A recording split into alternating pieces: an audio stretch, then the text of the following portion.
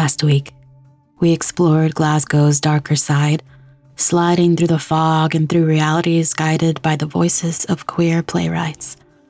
Learned about the lived experiences and love of horror and slam poetry that informed the birth of Folxlore, right here on Radio Drama Revival. Hello, and welcome to Radio Drama Revival, the podcast that showcases the diversity and vitality of modern audio fiction. I'm your host, Elena Fernandez-Collins. Today, we'll engage in conversation with Ross McFarlane and Bibi June, two of the co-creators of Folxlore. The convergence of influences at In the Works ranges from punk to climate justice to trans rights, and we talk about all of them. In particular, we talk about queer poetry and art, and how queerness and horror in art mesh so well together, and how if we want to be true to our communities and to ourselves, we have to embrace messiness. Some of In the Works art deals with the experience of being trans in the UK. Existing as a transgender person in the UK is, as in the US, especially dangerous right now, considering events like current legislation, media treatment, and the overwhelming voices of transphobic celebrities. We'd like you to consider donating and supporting Small Trans Library Glasgow, a lending library for trans, including non-binary people. They also have a trans grocery fund to help redistribute funds to trans folks in need, and have been a godsend during the pandemic. You can find them and their donation links at translibrgla on Twitter. Next up, our interview with Ross and Bibi about Folxlore and everything else you can expect. Ross and Bibi, thank you so much for coming onto Radio Drama Revival to talk about Folxlore. Thank you for having us. Yeah, super excited to chat to you. Yes, I'm very excited to talk about queerness and horror and poetry. I love all of these things. Yes. But let's start with the two of you and your work. Bibi, you're a spoken word poet and a theater producer, and one of your focuses alongside queerness is climate justice, which I find really cool. So tell us a little about what is powerful for you about using spoken word theater to support the cause for climate justice. Well, a big question to start with. Wow.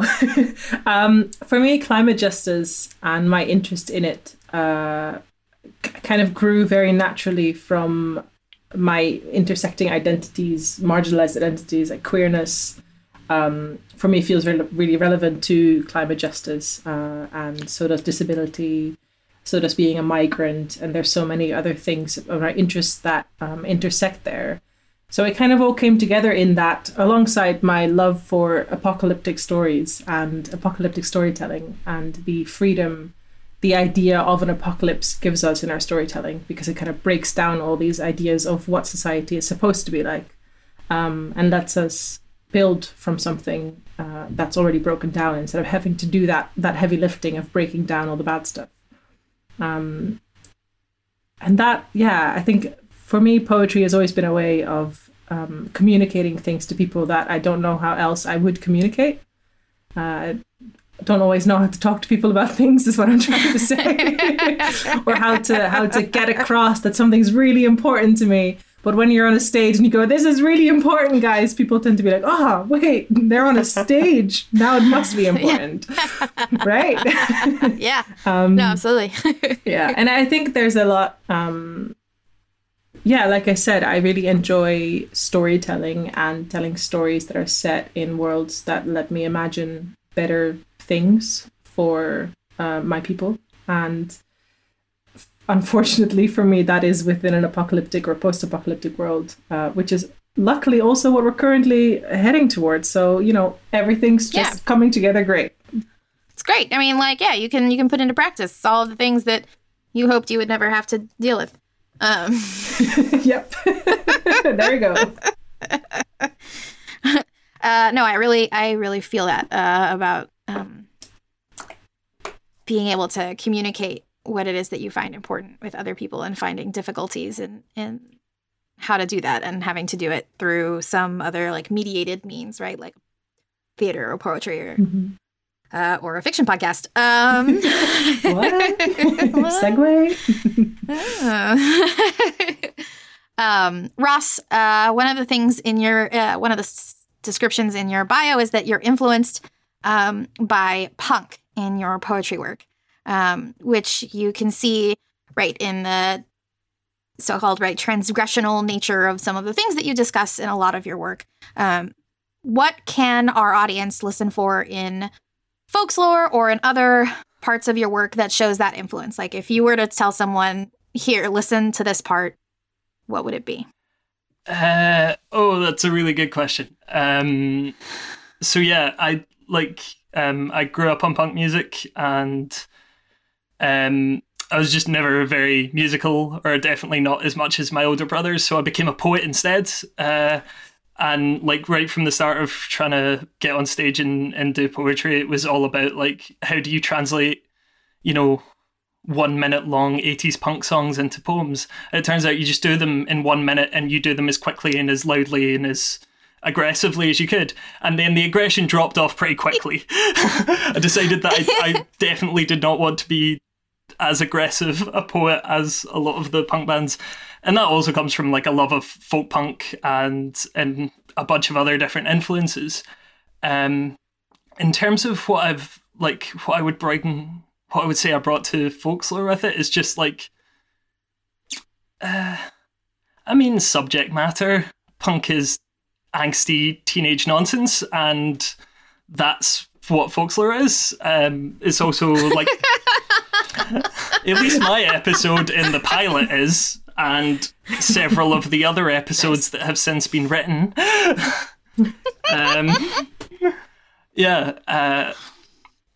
I guess coming from a DIY scene in punk to a DIY scene in poetry, and then in audio drama to some extent, we do everything ourselves. We try and make sure everyone kind of gets through, everyone's happy, everyone produces something that they're really happy about and something they want to say.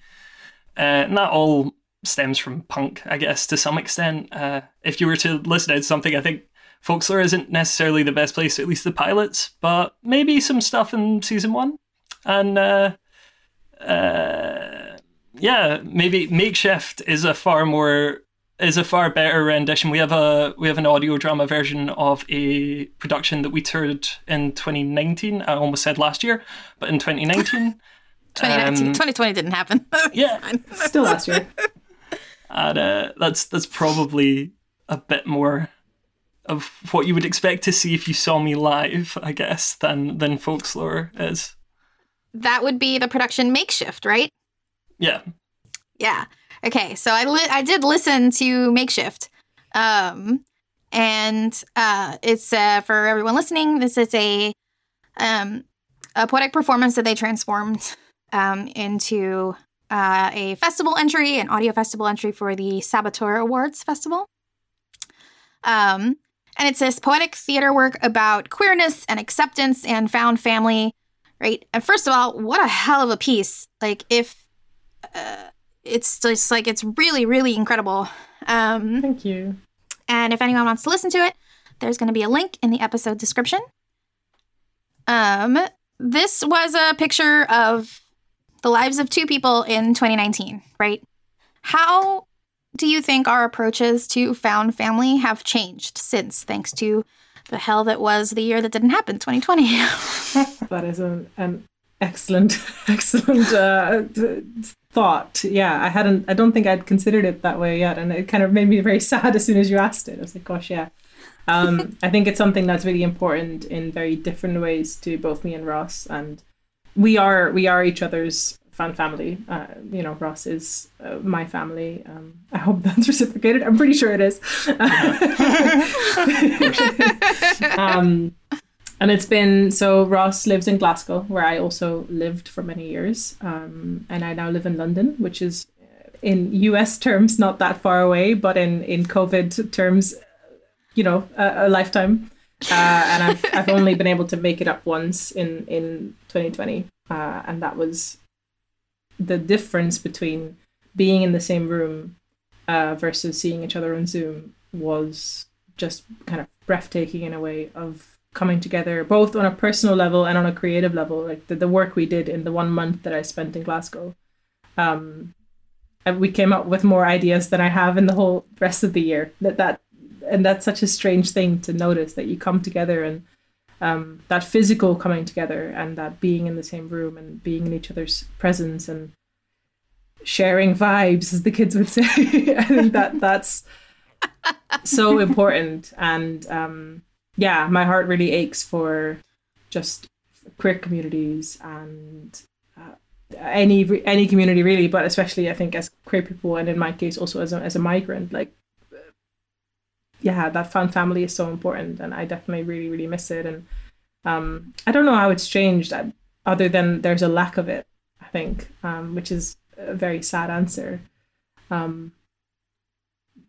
But it has made me even more aware than I already was of how important it is to me, definitely. Yeah.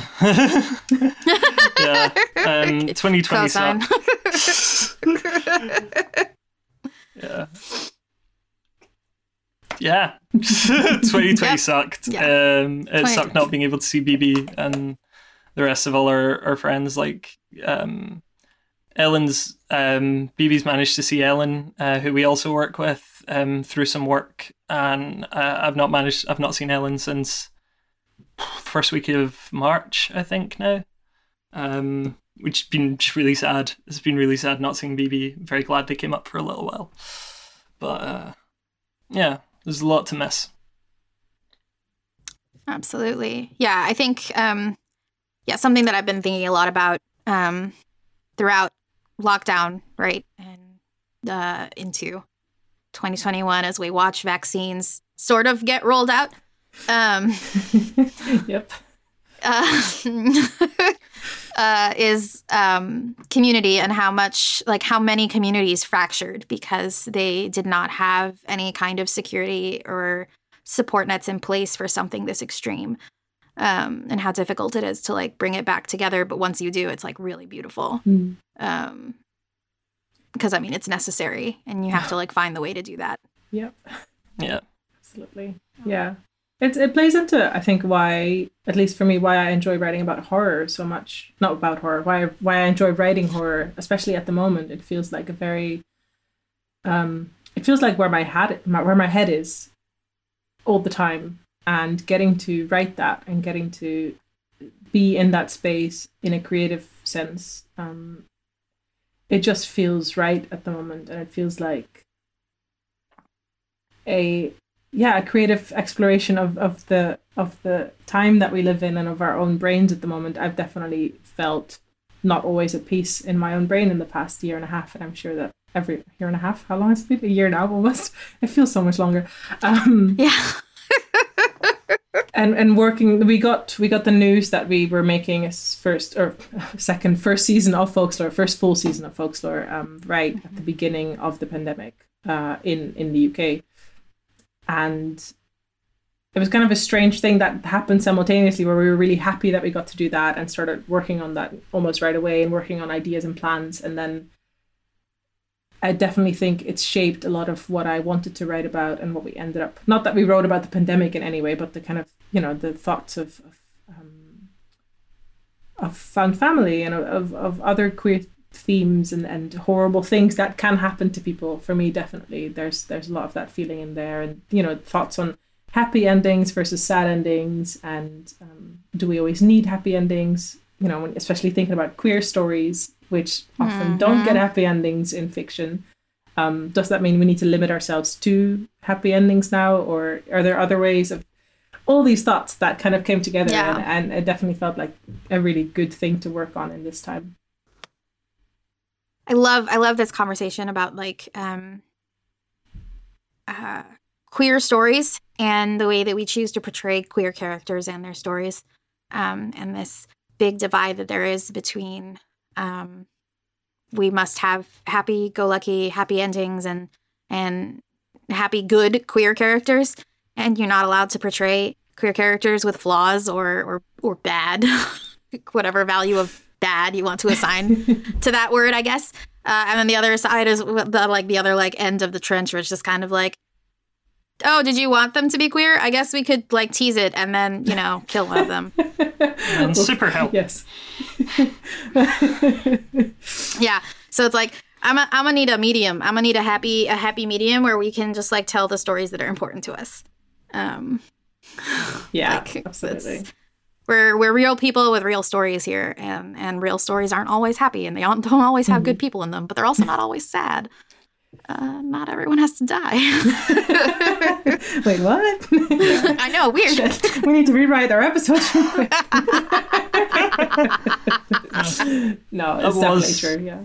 Yeah, that was one of the big conversations we had, kind of in the lead up to season 1. Was like, we got to be careful about what we're doing, but also let's not just have really good characters.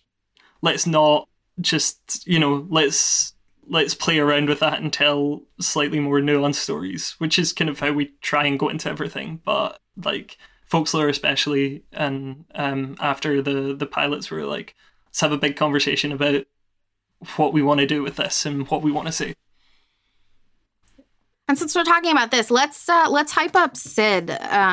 Sid Briscoe, who is not with us. Sid is the creator of the third pilot, or the second one, but the third one that people won't have listened to in our audience, Between. Without spoiling the episode, what's amazing about Sid's approach to poetic theater and the portrayal of walking around as a trans person in Glasgow? So Sid has performed alongside us, not alongside us, but in the same scene of poetry in Glasgow for a long time, and we've been pals for ages. So we were really excited that we got to work with Sid on this specifically. And they do this infuriating thing where you know, we have these big meetings about what's everyone going to write about, how we're going to do this, you know, all the worries that we have and how we're going to edit stuff. And then Sid comes back a couple weeks later and just has written this amazing thing. And we're both still like, oh shit, we still need to finish everything. Oh, still need to, oh no, what's happening? And Sid's just got this beautiful, like, not that it's perfect, you know, everything needs editing, but it's brilliant. And just this knack for translating this sort of little seed of an idea into the full thing without faltering anywhere and without, you know, going off in the wrong direction, and just goes for it.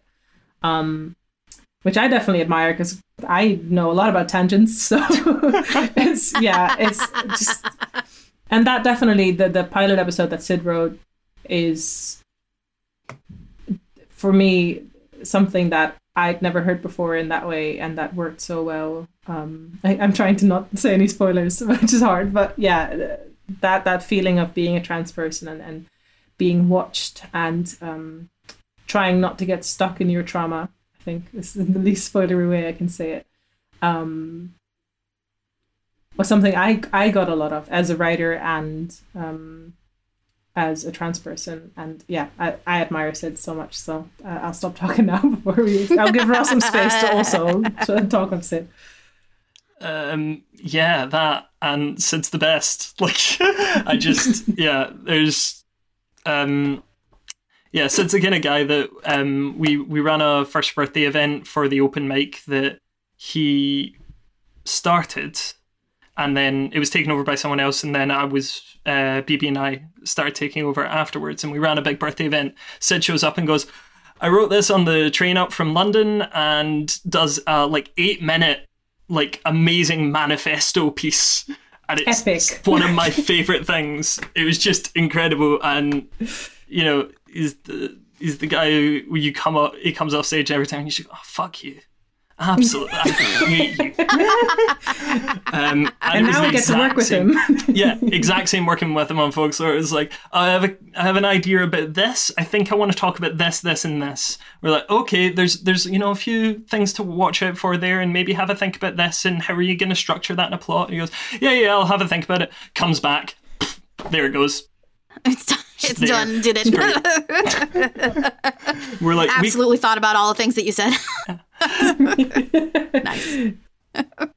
Yeah, I've definitely worked with that person. How dare you be so talented? this is encouragement for everyone in the audience to go to the Folxlore feed and make sure to listen to Sid's pilot episode. So Folxlore is set in Glasgow, which is one of the hallmark descriptors for the podcast. Right? Glasgow is very important to Folxlore's whole ethos and atmosphere. So what aspects of Glasgow are the ones that you brought forward in your pieces, and why? For me, my piece really came from a place of like coming from a religious background, which, for those who don't know much about Glasgow, religion's kind of a thing here. I'll not say a huge amount more, but like I grew up in a very lax and liberal's probably in the truest sense, liberal religious background, but especially as a queer person, like it does have an effect on you no matter how nice your church is. And growing up in Glasgow especially, that was something that I did want to write about, and I'd wanted to write about for years, and I used my kind of episode to talk about that. And I also I love the city. I've lived in Glasgow my whole life, and so my setting is like the inner city of Glasgow, a place that I've kind of wandered about for years. And as much as I kind of came from a commuter town outside of the city itself, the only thing in there was a train station that brought me into the city. And so like everything I do is very Glasgow based because one, it's kind of all I know, and two, I do love it as a city and as a setting for stories. Yeah. I came to Glasgow when I was 19. So I didn't grow up there, and I probably have a very different perspective on it than Ross. And to me, there was something about Glasgow it's a spooky city. It's often very dark and rainy and broody, I think I'd call it. It's also historically a very poor city, which I think has had a massive impact on both the sort of architectural, layout of the city, and also its culture in a really not in a really good way. But Glasgow is amazing and wonderful, and I think to me it's often, there's this whole thing about Glasgow being like, what is it, number one crime capital. There's all these things about Glasgow. There's documentaries and all that. When I moved to Glasgow, my mum went, oh no, like Glasgow, even though I'm from Amsterdam, so big city for a smaller city. But and to me there was something really nice in setting it, obviously because that's where we lived at the time. No, I don't anymore, but still love it and still am there a lot. But there's also something nice about it being almost a traditional horror setting. Like if you picture a sort of city where a horror thing might be set, Glasgow is that. But also at the same time, I like to think we add in a lot of the kindness and gentleness of the city as well, and that feels like a really nice balance to be able to bring to that. Yeah, for those who want like a little bit of context on Glasgow, about 10-15 years ago, in the same year, it was the knife crime capital of Europe and the UK's friendliest city. In the same year, it was voted both of those things. So that's like, that's it. That's the vibe. Yeah, that's why Folxlore fits in quite well there, I think. Huh. And it's really queer. That's also very. Yeah. Yes, that is a thing that I know about Glasgow. Yeah, it's fascinating. I did not know that though. That's very, very interesting. Nice dichotomy there. So in all of these episodes, there's this encroaching reality upon Glasgow, right? One that causes the protagonist to experience and witness a supernatural world or event, right, superimposed onto their own life or experience. Talk to me about the presentation of liminal spaces in Warehouse and Static. So liminality, as overdone as it is at this point, I don't care. I love liminal spaces. Yeah, same. I'll never not love it. I think it's such a recognizable thing for anyone who is in some way marginalized. I really hate that word, but it's the easiest way to get across what I mean. For queer people, for disabled people, for migrant people, colonized people, I think that feeling of living in a society that is telling you it is one thing while you experience it in a different way, for me, is so central to my life. And I think that goes for all of us to a certain extent. So I think it just comes natural, I think, when you write about queerness and topics related to that, to go towards that idea of people keep telling me that what I'm seeing isn't true, or that my fear isn't real, but I know it is because I've experienced it my entire life. And then on top of that, there's, I think, something we all also wanted to incorporate, which is mental health and mental illness specifically. And I think all 3 pilot episodes have this element of, do I actually know that what I'm experiencing is real? Or can the audience trust that what is being experienced is real or not? And what does real even mean? If it is in your head, does that mean it's not real? All that stuff. So there's a lot of elements why I think we didn't decide we were going to write about the liminal in any way. We just wanted to write some fun stories. And then I think in each episode, there is that element of what's happening, what isn't happening, and why. Well, why is this happening? Just comes natural when you're queer, I guess. Sorry,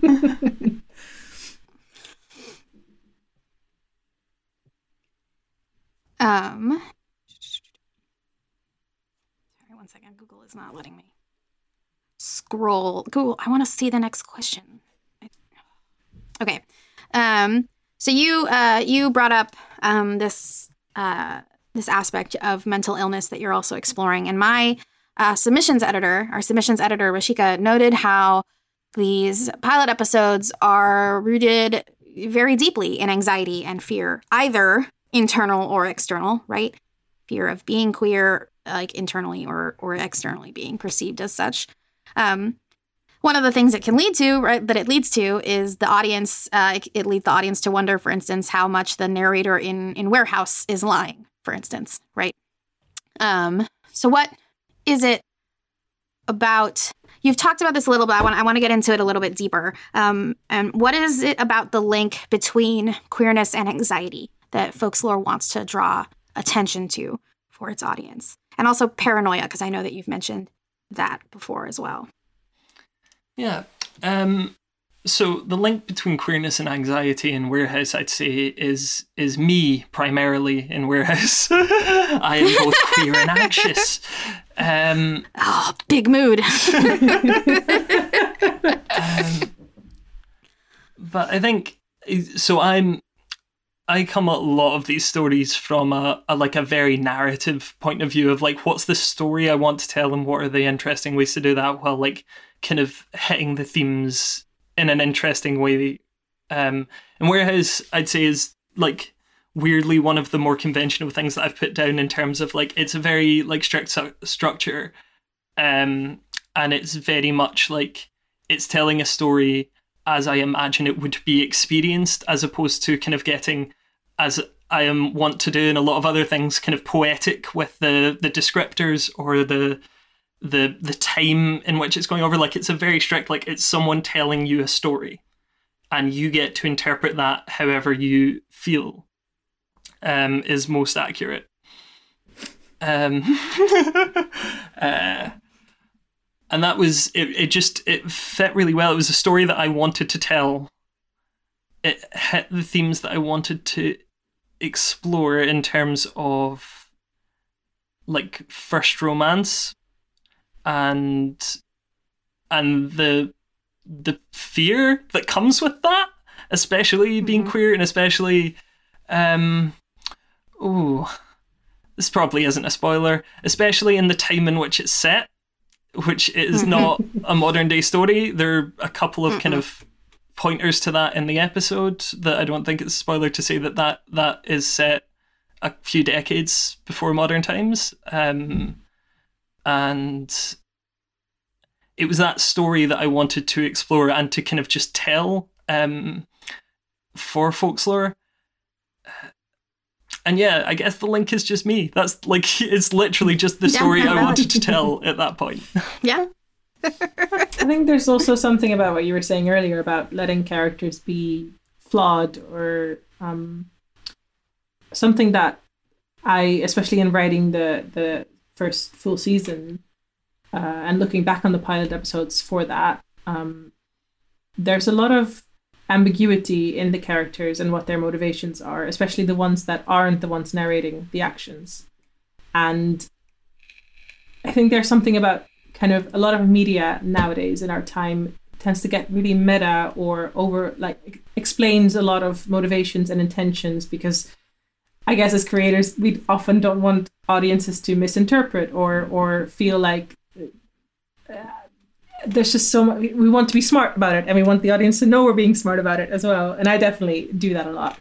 I think in all the stories, there's an element of, is this person actually being cruel or mean to me, or is there something else going on?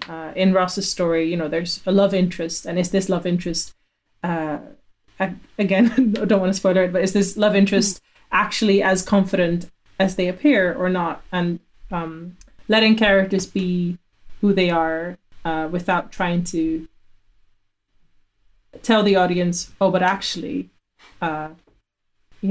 this is actually different, or here's some more information, which I think, especially in horror, you need to leave a lot open, and it kind of forces you to leave things open and to explain, in real life, we don't know those things. That's where a lot of my anxiety comes from, I think, not knowing people's intentions. And in a narrative way, having to leave intentions open and letting characters just be themselves, for me, was a really good lesson in becoming a better writer, I think, and becoming a better horror writer specifically. Even if from my own anxious queer brain, I wanted to be really clear about what people were doing, or all those things. And yeah, I just love horror as a genre for queer people and queer creators.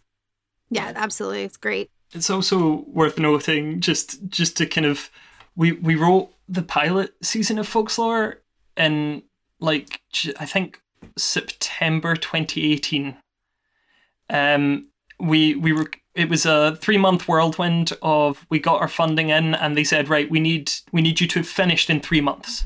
So we wrote and recorded it all in Dev, our incredible our incredible sound engineer, could have got it all together, and then we sat on it for over a year because we weren't 100% sure when was the best time to get it out there. And so, like, thinking about the writing process and everything now is a little bit foggy, especially with, like, now that the whole first season's done. Like, 2018, that was just so long ago. That was a decade ago. I don't know what you're talking about. That's very true. Yeah. So let's talk about some of the narrative design that you put into these episodes in particular, because I love the presence of the questioner and of the disembodied voice in these episodes. So what motivated your choices artistically, narratively, your choices to have these voices in your episode, which take on this sort of villainous, sort of antagonistic quality throughout? So yeah, I wanted to establish the unreliable narrator early on, and I also wanted to have the reveal that someone had got hurt at the end. And I wanted that to be a reveal not just to the audience, but to the character. I kind of had those 2 points set. And so I was kind of, what I wanted to do in the beginning of the story was to make the conversation sound at first as if it's a friend asking what happened on your date. And then the second time the question's asked, I wanted it to sound like a parent wondering, like, trying to get the truth out of a child. And then by the end, I wanted it to sound understanding, because there were areas I didn't want to stray into, but I wanted it to sound stern and to give the audience the impression, like, immediately, oh no, this isn't a fun story. Something is wrong here, and we're about to find out, hopefully, the truth of what actually happened.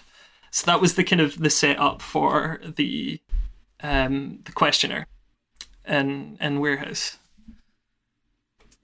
I think, tension is, tension is such an important part of any narrative, and in our stories that mostly becomes interpersonal tension.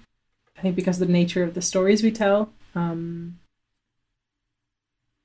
horror, it's not easy to reach for other kinds of tension, but often there is a lot of other kind of tension in the form of monsters that don't necessarily have any more to them than the fear of them. Whereas I think we all found it quite interesting to explore everyone with their own interests and intentions and how those can conflict, and let the tension exist there, and see how scary we could make that. I don't think Folxlore is the scariest horror out there in any way. That wasn't our intention either. I think, being queer is scary enough in a way. So, mood. Yep.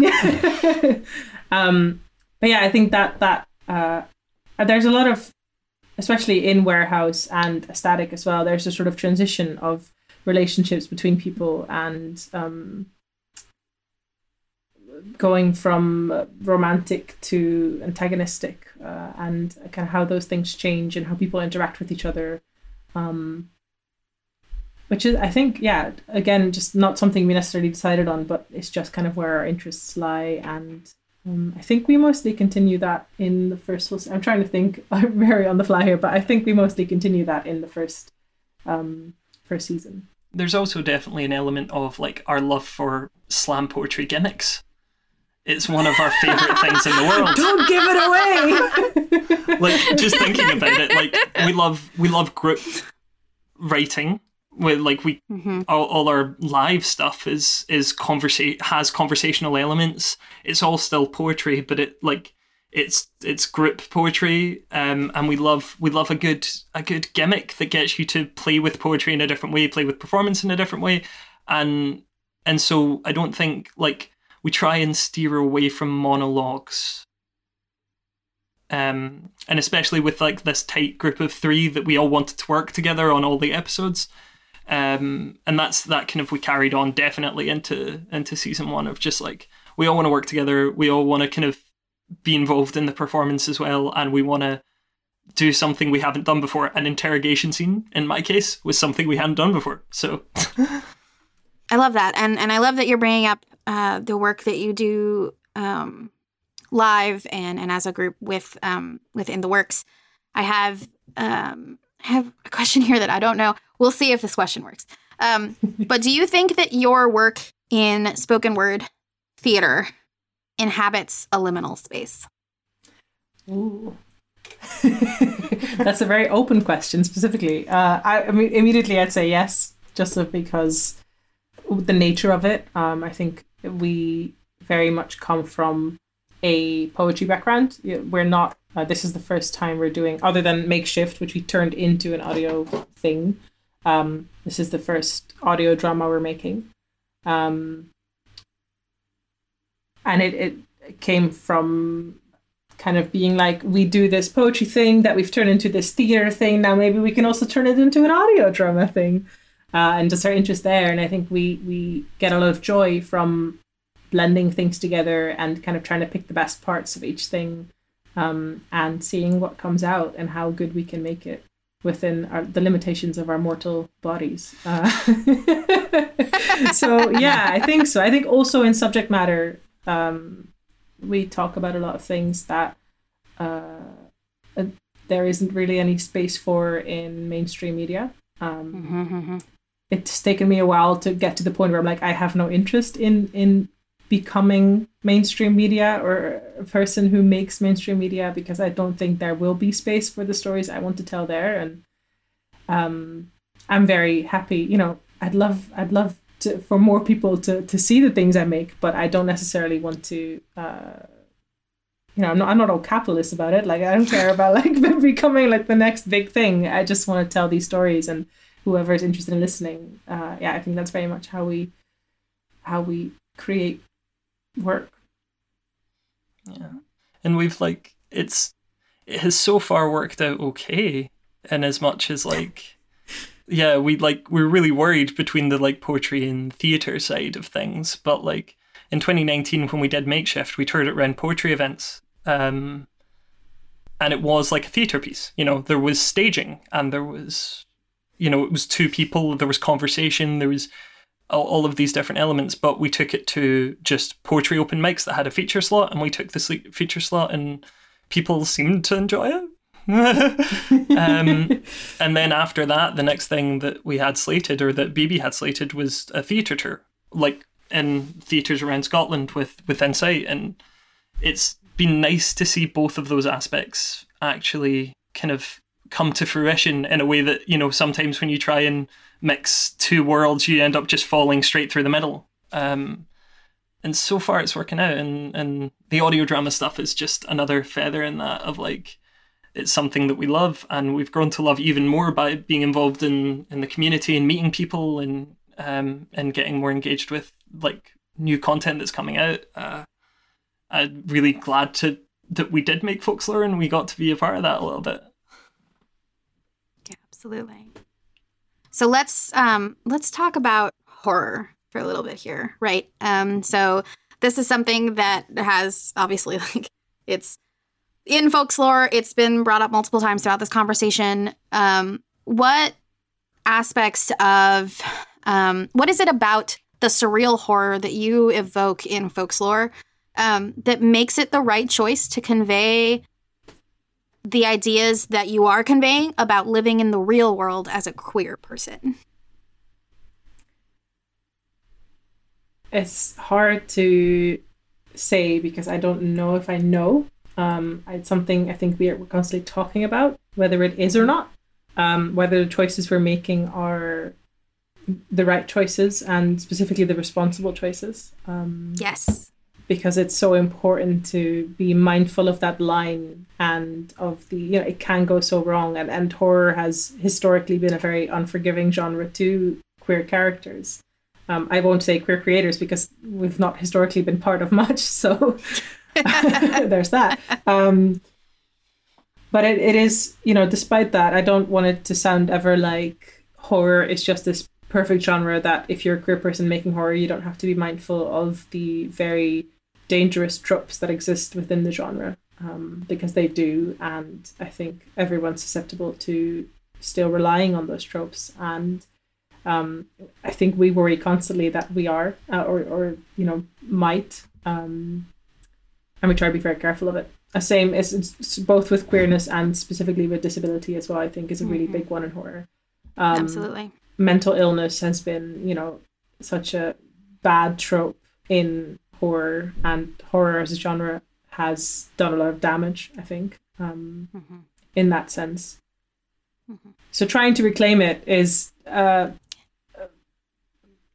constant process, I would say, and a constant checking in with yourself and each other and working with people that, you can say to, I don't think this is appropriate, or I don't think this works. I know you're talking from your own experience, but that's not how this is going to read. Which is challenging at times, I'd say. I'm really, glad that we work with a team where that does feel safe and good. And I think when it works so well that it's worth it. And it works because I think, without wanting to sound really horrible, I think being queer, and specifically at the moment, being trans in the UK is a horror. Yes. And I'm super for joy. Like, most of my work is actually so much about queer joy and trans joy and all the beautiful things, and thinking about new worlds where straight people don't exist. No, sorry, that's a horrible thing to say.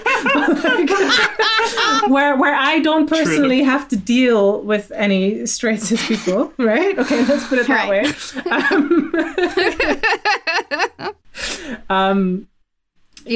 All the joy of that. That's what I normally focus on, but there is something really cathartic and helpful for me in getting to talk about the horror on my terms, where I'm not the villain as the queer person, where the villain is someone else, undeniably. Like we don't ever want it to seem like no matter how flawed our characters are, they are not the villain.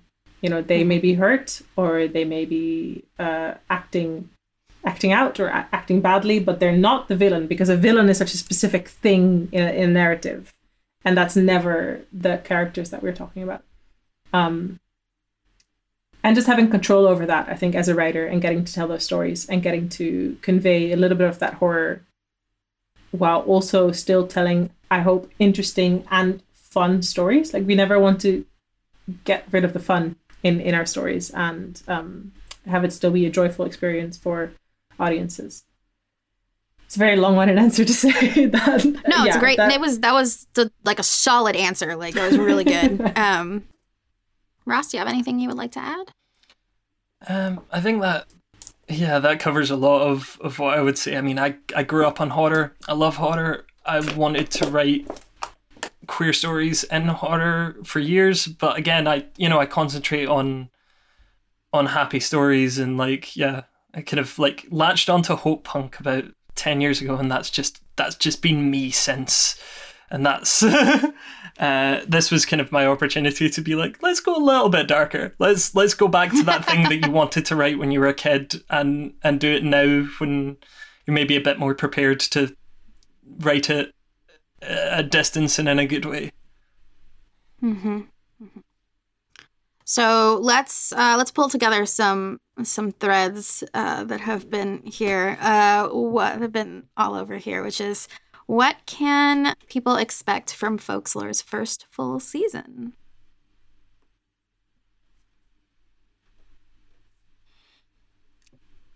Smiling faces, not giving anything away. That's fair. Yeah, no, long silence.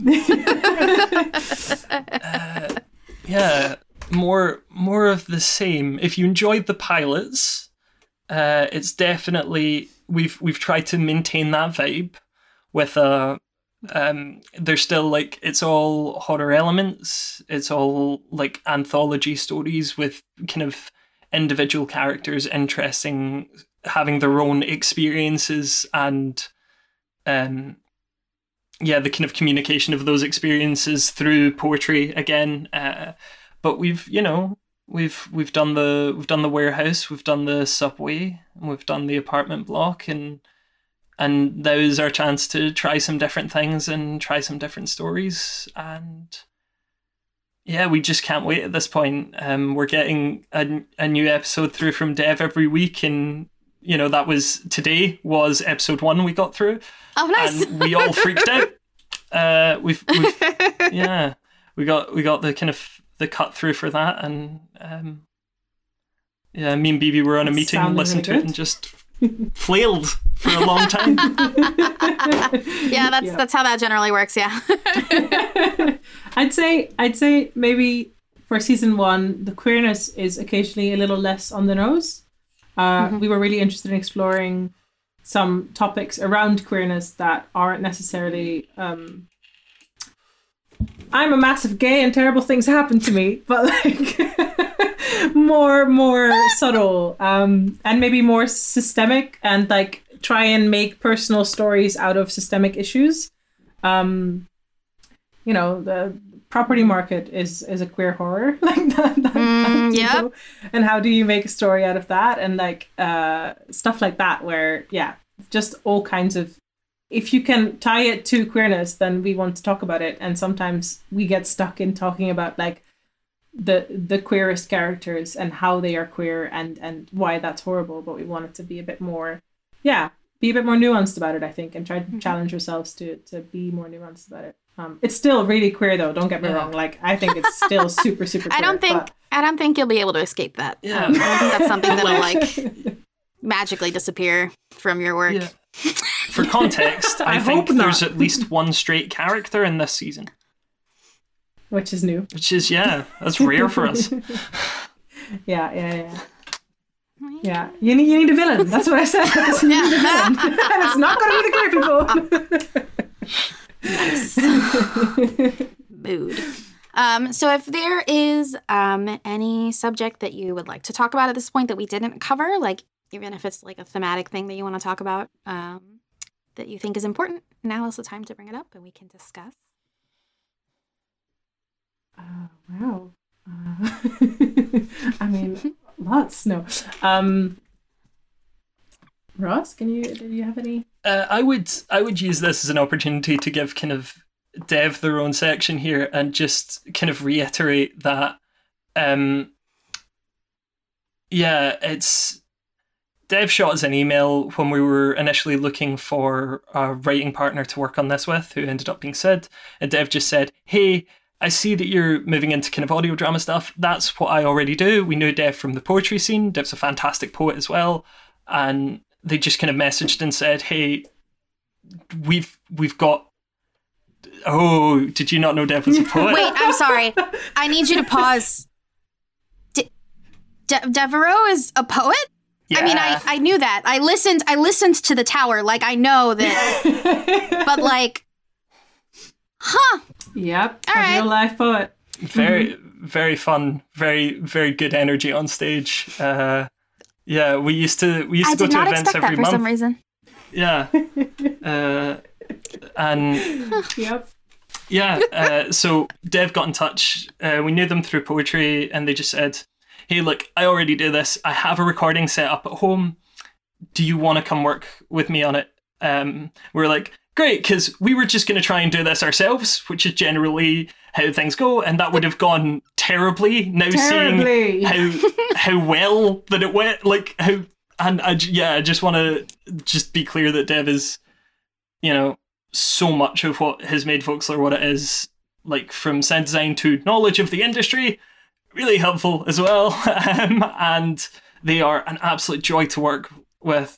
When we recorded the pilots in their flat, it was, they were wrangling cats all day as the three of us messed around and had fun. And they're like got that perfect like mix of incredible, like knows how to have fun with us and is in on the joke and everything, and then is able to go, oh, right, now let's get back to this because we need to record this before the end of the day.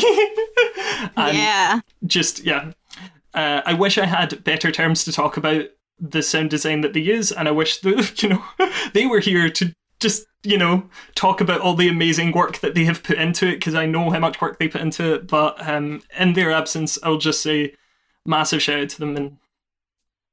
And yeah, check out everything by Tin Can Audio. Like, if you like the sound design in Folxlore, there's so much more of that beautiful stuff in all their other work, especially The Tower is one of my favorites. Just also experimental sound stuff, and just so good.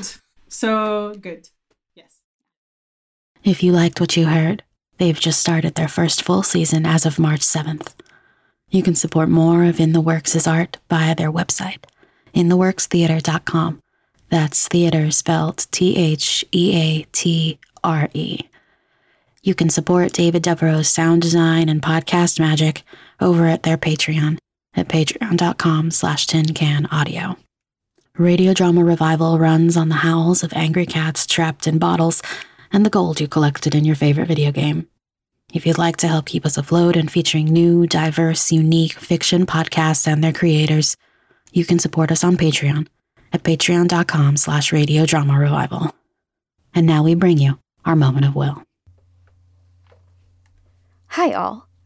I don't have a recommendation this week. Instead, I just want to say to all of our trans listeners and audience members, hey, I hope you're having a good day today. And I hope you have a good day tomorrow. And I hope that most of your days are good, though I know that that is not always super easy given the state of things.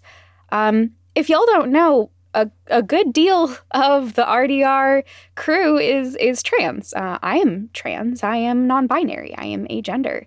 And if you follow our crew members, you'll probably find that, again, a lot of us are trans. So, I just want to say, like, hey, little moment of solidarity. Things can be rough out there for us, especially when it comes to specifically trans women who face different axes of marginalization or underrepresentation. Like Bibi, I hate the word marginalization, but like Bibi, I understand that it's like the easiest way to get across what I mean. Regardless, always keep in mind that trans women of color specifically face a lot of hardship and violence, and that's something that we should be aware of and cognizant of and empathetic towards. But to all of our trans audience members out there, regardless of what kind of trans you are, I hope you know that we know that you are trans enough and that you're valuable and that you deserve to have art that represents you, like how I feel represented by Folxlore.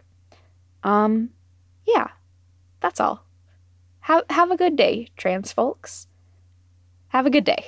Okay, bye. And that means it's time for the credits. This episode was recorded in the unceded territory of the Kalapuya people, the Tlaxcani Indian tribe, the Cowlitz Indian tribe, and the Atfalati tribe. Colonizers named this place Beaverton, Oregon.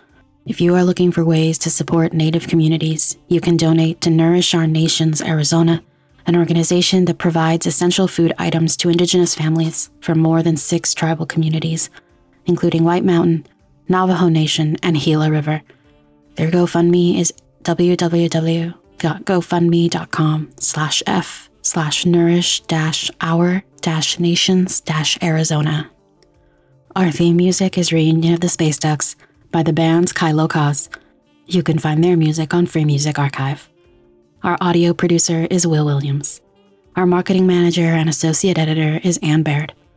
Our researcher is Heather Cohen. Our submissions editor is Rashika Rao. Our associate marketing manager is Jillian Schrager.